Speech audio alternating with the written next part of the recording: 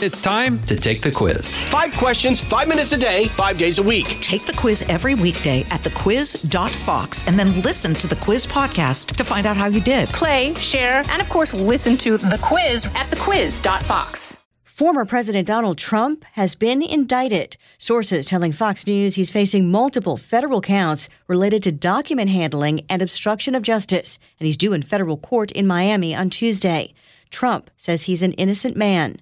The latest on this on the Fox News Radio Hourly Newscast and at foxnews.com. I'm Janice Dean. I'm David Asman. I'm Dana Perino, and this is the Fox News Rundown. Friday, June 9th, 2023. I'm Lisa Brady. A group on a mission for parents' rights says the haters calling them extreme are wrong. So many people accuse us of wanting to destroy public education, which isn't the case at all. All of our children are in public education, and we want to make it better. I'm Chris Foster. The Supreme Court rules, intentionally or not, Alabama's new congressional map illegally discriminates against black voters. Alabama has its congressional districts drawn. There are 7 districts. Only one of them now equates to a majority black district. We're speaking with Fox News Sunday host Shannon Breen. And I'm Tammy Bruce. I've got the final word on the Fox News Rundown. Parental rights has become a rally cry for both sides of the political aisle for very different reasons. We do not want the federal government involved in education at all. Republican presidential hopeful Vivek Ramaswamy has pledged to abolish the U.S. Department of Education. Yesterday, he headlined a parents' rights town hall in New Hampshire with Moms for Liberty, which this week was labeled an extremist group, along with some other parents' rights groups, in an annual report from the Southern Poverty Law Center. Frank Figluzzi is a former assistant director of counterintelligence at the FBI. The overall takeaway is that hate is becoming more entrenched. They have gone local. He tells CNN it's mainstreaming of hatred. The Law Center's report puts the parents' groups under an anti-inclusion umbrella, drawing comparisons to groups that wanted to resegregate schools after the Supreme Court ruling for desegregation. But Vivek Ramaswamy says if Moms for Liberty is a hate group, count him in. We can take that actually as a badge of honor for where we are today as a country, for the same reasons as using a voter ID law is labeled racist. It's a sad state of affairs. The closer you are to being called racist, the more likely it is that you're actually doing the right thing. Moms for Liberty is holding a national summit later this month. They've expanded rapidly across the country since being founded by 2 moms in 2021. In 2.5 years, we've gone from 2 chapters here in Florida to almost 300 chapters in 45 states. Moms for Liberty co-founder Tina Deskovich. So far, it's happened organically on its own.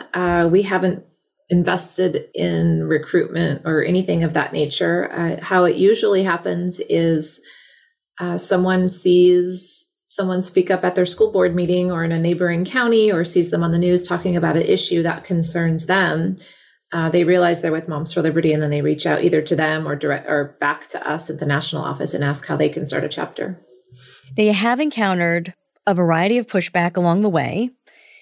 Has that changed in general? Is the pushback getting worse, if you will, as you grow and you get more attention? Absolutely. So the impact our organization is having is really moving through the nation. And our moms have been impacting school board meetings for the past 2.5 years, but the last few months, they've really been impacting legislation at the state level too. And with our growth and with our upcoming national summit, with many of the top presidential candidates coming and speaking to us, we're really, I think, on the radar of all the haters out there. The Southern Poverty Law Center included Moms for Liberty in its annual report on hate and extremism for 2022, writing that your primary goal is to fuel right-wing hysteria and make the world a less comfortable or safe place for certain students, mainly Black and LGBTQ. Is there any truth to that? How do you counter that? We counter that by staying on mission and staying focused on what we are trying to do. We've been very clear from the beginning. We are joyful warriors. We have a code of conduct for our organization and for its members. We work hard to defend parental rights because we think it's a parent's right. We know it's a parent's right to direct the upbringing of their children. Those are God-given rights.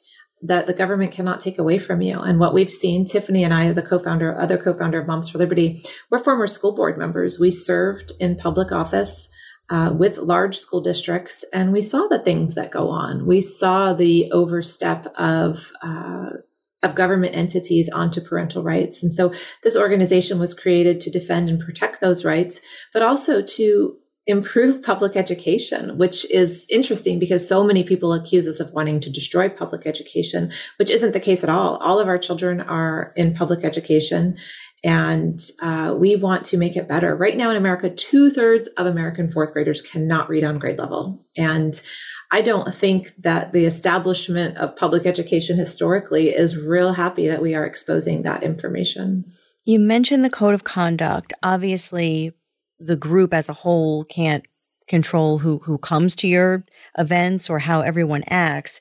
This particular report did call out connections, at least some of the time, or perceived connections even, to other groups accused of being violent extremist groups. They mentioned the Proud Boys in particular. Do you have any partnerships with other groups, and are you worried about your group's message being overshadowed or tainted when other groups who maybe have other agendas show up at your events? I do not have concerns because we are not affiliated with any of those organizations. I don't know a single member of the Proud Boys. No, I don't even think I've ever met a single member of the Proud Boys. So, and I think Tiffany, I've heard her say the same exact thing. We have no affiliation with them whatsoever. I think that people that try to associate us with them are trying to destroy us because we are effective in the work we're doing. We are trying to build relationships. We are trying to impact change in a good and proper way, and in the way our government was created to work through the system. One other question along those lines for you, just because tactics is something else that critics tend to throw at you. Some members accused of harassment, for instance. I saw a report about that. How much discretion do your chapters have for how they try to achieve goals and challenge policies for how they go about it? We train them and teach them and hold them to that code of conduct, which is that you are to be a joyful warrior. I don't know how else to describe that to you, but if someone was harassing, we would ask for proof. And we would handle that situation. And I've gone on publicly for the whole 2.5 years and said, if someone is acting inappropriate and that's how they're going to carry on their business, we will remove them from the organization. We haven't had to remove too many people. We've been very blessed with a lot of wonderful people within our organization, but there have been a few that we have had to remove. And I think that's with any organization. We are growing like crazy. We don't, background check all of our members or anything of that matter. So I think overall we've been doing really great. You've attracted attention from Republican presidential candidates, including former President Trump, holding events with several candidates. Why do you think these candidates are courting you? I think there's a number of reasons. They can see the writing on the wall. Especially on the conservative side, there has not been an organization or a movement, a grassroots movement that has stood up for many of the things they already support and agree with. They see that our organization will do that we're willing to do the hard work, that our moms are willing to go out and advocate for what they believe in. And, we've also shared publicly many times that we're not a political organization and we're not made up of political people. Our haters like to say that we are, but 40% of our members have never voted in a primary. These are our moms are not, this is all new to them. And I think political candidates are wise to take a look at our organization because we're attracting, a lot of the just middle of the road. We've also looked into our membership numbers, and it seems about 65% of our membership is Republicans. That means we have Democrats, independents. In Florida, we have NPAs. I would think any presidential candidate would take a hard look at Moms for Liberty and figure out how to work with us. Since you do consider yourself a non-political organization, though, do you risk getting too political and taking all of the heat that goes with that these days? I think with inviting all the presidential candidates to our national summit at the end of the month. It has kind of thrust us in the political arena, but we are not there to advocate for any of those candidates. We are there to hear from them on our issues. We've been very clear with all of them that are coming that we hope that they will speak to parental rights, which is what we fight for, and how they are going to improve public education in America. And so, we're an issue-based organization, and I hope that is what they're coming to do, to share with us, because that's the issues we care about. And we plan on staying focused that way. We're not endorsing in this presidential primary. They're not coming to get our organization to get on their side, but they are coming to share their message. And, just for the record, we invited all presidential candidates. We invited President Biden. We invited Robert Kennedy Jr., and we would love to have them too. There's always focus on the suburbs and suburban moms, especially in recent years with every election. And suburbs tend to decide elections. Do you think education is the key issue in those communities? 100%. And honestly, serving on the school board and even prior to that, being heavily involved in my children's education, I was frustrated presidential election after presidential election, because you'd watch those primary debates on the news and sometimes they wouldn't even mention education, especially the Republican primaries. You're lucky if you got one question and one discussion on that topic. And it used to frustrate me because that's the future of our country. It's failing in America. There's so many changes that need to happen, and there's so much opportunity to make it so much better, and it's just been ignored. So it's absolutely been a goal of ours to push this issue to the front and center so that America has a strong future and its children can read. What is really the ultimate goal of Moms for Liberty? How would you describe it, especially for people who maybe don't know about your group and they're seeing headlines about book banning or that you're, anti-inclusion, or whatever the other criticisms might be? How would you describe your ultimate goal as a group? I think the ultimate goal would be our mission statement, which is to unify, educate, and empower parents to defend their parental rights. But we do go beyond that and have some other goals, which I think are, in a little bit more layman's English. So we want to make sure that parents have the final say on everything. Just a few years ago, your kids couldn't take an Advil at school. Your kids, even if the nurse put a Band-Aid on their knee, they would call home. And now there's policies in places across the country where your child can change their name and gender at school and transition socially without your knowledge. And, that's just it's not the way we've done things, and it's not the way things should be done. And so our goal is to make sure that parents are engaged and involved, that the public school system is making sure that parents are engaged and involved. But our ultimate goal is to make sure children in America can read. I've already given you the stats of how poorly they're doing. Math is, I think, the lowest of all American history. The math scores are right now. And so, we're in a really bad situation. Our ultimate goal is to fix this public education system and protect parental rights. Moms for Liberty co-founder Tina Descovich, thank you so much for your time. Appreciate it. Thank you.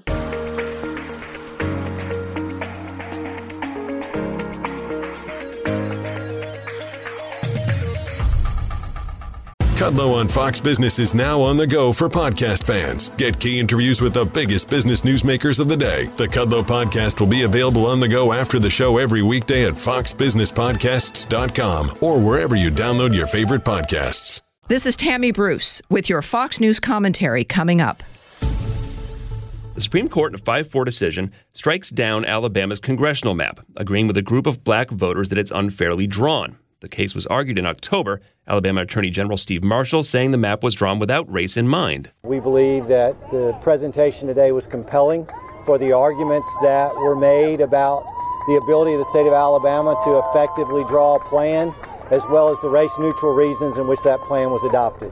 Top House Democrat Hakeem Jeffries after the Supreme Court decision. We can at least draw some comfort from the fact that the 1965 Voting Rights Act remains alive. A lot of court watchers predicted this case would go the other way and say this decision's a surprise. I think so. You think back on other big decisions in this realm that have happened in the court, and the Chief Justice has taken a lot of heat for not being supportive enough or actually eroding or chipping away at the Voting Rights Act. Chief legal correspondent and host of Fox News Sunday, Shannon Bream. So the fact that he was the lead author of this opinion with the help of all the liberal-leaning justices and Justice Kavanaugh to come back with this decision, I think was a bit of a surprise for folks. Yeah. Well, tell people exactly what's going on with this case. I mean, some individual black voters and the NAACP sued, saying the map was unfair. Alabama argued the lower court put too much emphasis on race.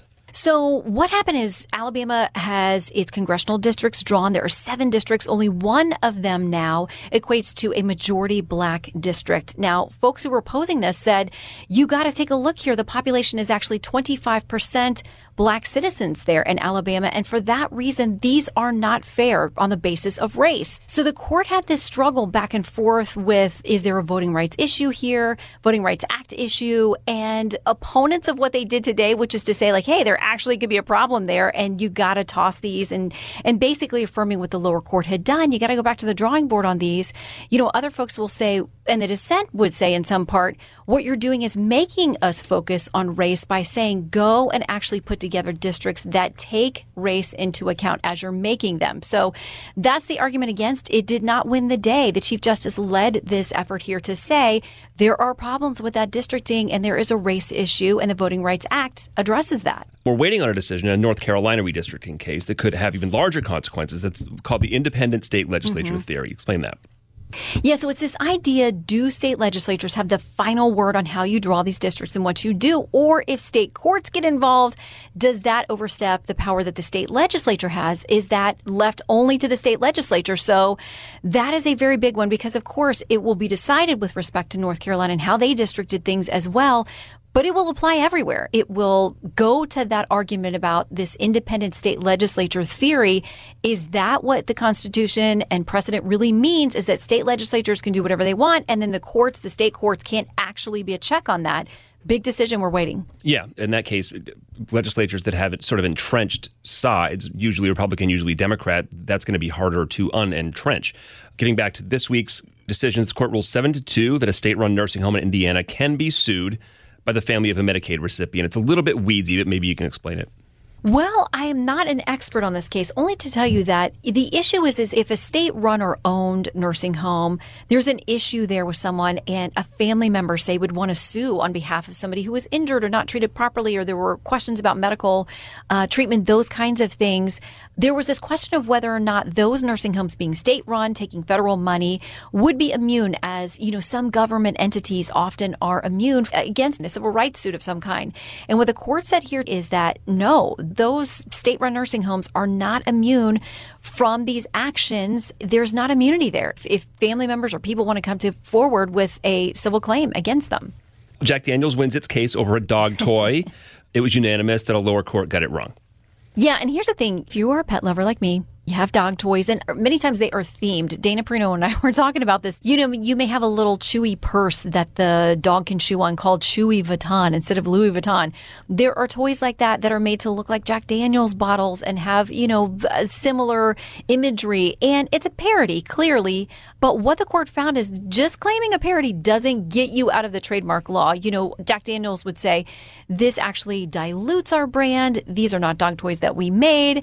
And what the court said is a very narrow ruling. It was authored by Kagan, and it is a unanimous opinion that essentially just claiming parody doesn't get you out of the trademark laws. And so they've sent this back down for more consideration, but a win for Jack Daniels. Yeah, the parody thing. I mean, for example, Saturday Night Live can do a goof on a Marvel movie that doesn't infringe on Marvel's trademark.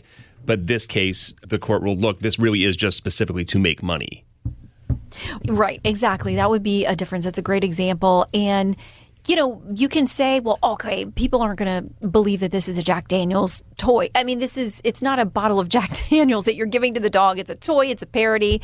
But the court said that's just not going to be enough. And, you know, the mention you make about the skit, clearly, like, people are going to know that Marvel did not approve that skit on SNL, and they're not trying to, you know, associate the two. SNL's not trying to act like they're now producing a Marvel movie. Yeah, and you can make the argument that Jack Daniels is getting a little bit of free publicity from the dog toys, however much they sell. But anyway, that's that. And from this case now. Right. Yeah, good point. California Governor Gavin Newsom wants to, some would say undercut, others would say clarify, the Second Amendment with a new amendment. It'd be the 28th. Now, what's he proposing theoretically? How would this be enacted? Well, he says it's not going to do away with the Second Amendment, but it's going to add some clarity. So he wants to raise the minimum age for buying a firearm from 18 to 21. You know, all the arguments against that. People will say if you can vote, if you can serve in the military, you should be able to buy a gun. He wants universal background checks. And so people know they're pretty widespread. There are limited exceptions where you don't do a background check. He says none of those, like family transfers, father to son, that kind of thing. Nope, everybody gets a background check. He wants a waiting period for all guns that are purchased, and he wants to ban, quote unquote, assault weapons. That's where it gets really tricky, because when you ask a lawmaker who talks about either being for or against these bans, okay, how do you describe or define an assault weapons ban? That's not even something they agree on, what an assault weapon is. But he says, let's do that. We all know, if you remember from civics class, very hard to get a constitutional amendment passed. But the framework is there, and the framers and founders provided it so we could do it if enough people want to do it. Yeah, and this goes beyond like him just tossing this out as an idea during a speech. Like says he's actually going to push for this. We all speculate about this with a lot of the things that he's done. He's out there. He's put his face and his name out there. And so when he does things that grab attention like this, you wonder, like, is he sort of trying to make sure he's a backup plan in case the Biden-Harris ticket for some reason didn't move forward? The NRA calls it a publicity stunt. They say he has an unhinged contempt for the right to self-defense, and it has no bounds. And they say most Americans are not for what he is proposing, but you'd have to put it out there in one of these, convention of states, or, do the massive undertaking to get it through the Hill, which will just not happen. He's a smart enough guy to know that neither of those paths is going to happen anytime soon. So then you have to wonder why he's making the announcement. 3 more Republicans in the presidential race this week, all interesting campaigns in their own way. Former Trump allies, now not Trump allies, one aggressively so. And then you've got North Dakota Governor Doug Burgum, who I guess is most known for being mostly unknown. Yeah, I had to Google him a few weeks ago when we heard, hey, North Dakota's governor is thinking about running. I was like, well, hold on. I feel like I'm not good at my job because I don't know what his name is. But we're getting to know him. I mean, he's a former tech official, tech CEO. And what I think is interesting is our 3 newest entrants are all governors. These people have been executives. They know what it's like to try to, balance a budget and get things done. States can't not balance their budgets. They can't just print money like the feds can do and run things the way that we do. So they're all going to make the argument, I know how to govern. I know about being an executive. I know how to get things done. And they'd all probably have differences in the way that they go about it. But you do have, 2 really well-known, and one who admits he called himself a long shot dark horse. But he says there's a reason for him to get in. And, a lot of people start at, I guess, hash marks in the polls, and you got to start somewhere. All right, Mike Pence, Chris Christie, Doug Burgum, welcome to the race. Shannon Bream, host of Fox News Sunday, chief legal correspondent here for Fox. Shannon, thanks. Thanks, Chris.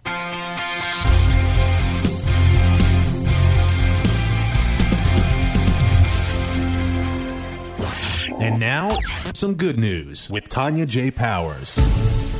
Emily Rains and Daniel Shiflett were flying back from vacationing in Florida to their home in Baltimore when a flight attendant announced that there was a medical emergency on board their plane. Emily and Daniel, who are both licensed nurses, sprang into action. They quickly learned that one of their fellow passengers was slumped over in his seat, his face bluish purple, and he had no pulse. They moved the man to the floor and began chest compressions. The Washington Post reports that nearby passengers helped organize the medical equipment found on board the plane. After using a device to open the man's airway and doing about 15 minutes of chest compressions, the couple got his heartbeat back just in time for an emergency landing in Raleigh, North Carolina. By the time they landed, the man was awake and immediately taken to a hospital.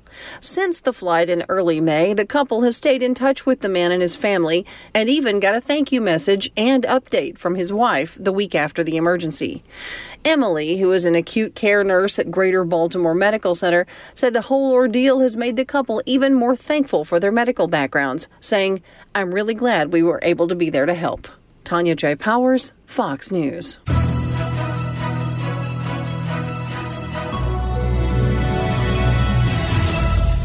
Kudlow on Fox Business is now on the go for podcast fans. Get key interviews with the biggest business newsmakers of the day. The Kudlow podcast will be available on the go after the show every weekday at foxbusinesspodcasts.com or wherever you download your favorite podcasts. Subscribe to this podcast at foxnewspodcasts.com. It's time for your Fox News commentary. Tammy Bruce. What's on your mind? The news that prestigious universities will pay 2 failed radical Democrat politicians to indoctrinate students with progressive propaganda is more evidence of the success of the loony left's sinister takeover of American higher education.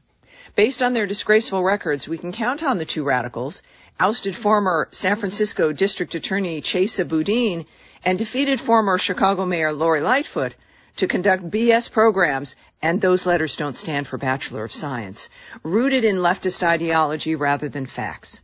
The liberal University of California, Berkeley announced May 31st it has hired Boudin as the founding director of its new Criminal Law and Justice Center. Boudin lost his job in a June 2022 recall election when 61% of voters cast ballots to boot him out of office after less than 2 years on the job. Harvard University announced June 1st that it has hired Lightfoot, a failed one-term leader who lost her re-election bid this year when she received less than 17% of the vote in a multi-candidate field, becoming the first Chicago mayor to lose re-election in 40 years. She will teach a course called Health Policy and Leadership for one semester at the T.H. Chan School of Public Health. Lightfoot is a lawyer, not a health professional. But hey, let's not get picky about her lack of qualifications. Rather than educating, we should expect Boudin and Lightfoot will do their best to pollute the minds of students with a warped and hostile view of the United States, condemning our nation as a systemically racist, sexist, homophobic, transphobic, environmentally destructive, oppressor of the poor, and tool of evil corporate capitalists. This anti-American narrative is now the norm at U.S. colleges and universities. In 2020, Boudin was elected as district attorney in San Francisco, one of the farthest left cities in our country. A former public defender, he quickly showed he was more interested in protecting criminals from justice than protecting the public from criminals. As district attorney, Boudin did his best to keep criminals out of jail by liberalizing bail, instituting alternate sentencing programs, declining to even prosecute some accused criminals, prosecuting some felony crimes as misdemeanors, and releasing prisoners from jail during the coronavirus pandemic as an ostensible public health measure. As a result, murders, burglaries, and car thefts in San Francisco soared. This was all too much even for liberal San Franciscans, which led them to vote Boudin out of office. While Boudin was coddling criminals on the left coast, Lightfoot was failing to protect the people of Chicago. The city's homicide rate rose 39% under her watch. Shootings and car thefts also rose sharply. Lightfoot, who is black, was criticized by the news media for announcing in 2021 that she would only give interviews to journalists of color, complaining about the, quote, overwhelming whiteness and maleness of Chicago media outlets, and proclaiming her commitment to, quote, fight for diversity and inclusion. She dropped the policy of excluding white reporters from interviews last year after the Daily Caller News Foundation and a white reporter filed a federal civil rights lawsuit accusing her of illegal racial discrimination. Think of the hiring of Boudin and Lightfoot as so politically correct recycling, part of a trend of transforming washed-up Democrat officials into propagandists to recruit young followers to carry on the fanatical crusade to make America woke. While this benefits leftist politicos with paychecks and platforms to promote their radical views, it robs students of the accurate and quality education that they actually deserve. This is Tammy Bruce. You've been listening to the Fox News Rundown. And now, stay up to date by subscribing to this podcast at foxnewspodcasts.com. Listen ad-free on Fox News Podcasts Plus on Apple Podcasts. And Prime members can listen to the show ad-free on Amazon Music. And for up-to-the-minute news, go to foxnews.com. Precise, personal, powerful. It's America's weather team in the palm of your hands. Get Fox weather updates throughout your busy day, every day. Subscribe and listen now at foxnewspodcasts.com or wherever you get your podcasts. Pull up a chair and join me, Rachel Campos Duffy. And me, former U.S. Congressman Sean Duffy, as we share our perspective on the discussions happening at kitchen tables across America. Download From the Kitchen Table to Duffy's at foxnewspodcasts.com or wherever you download podcasts.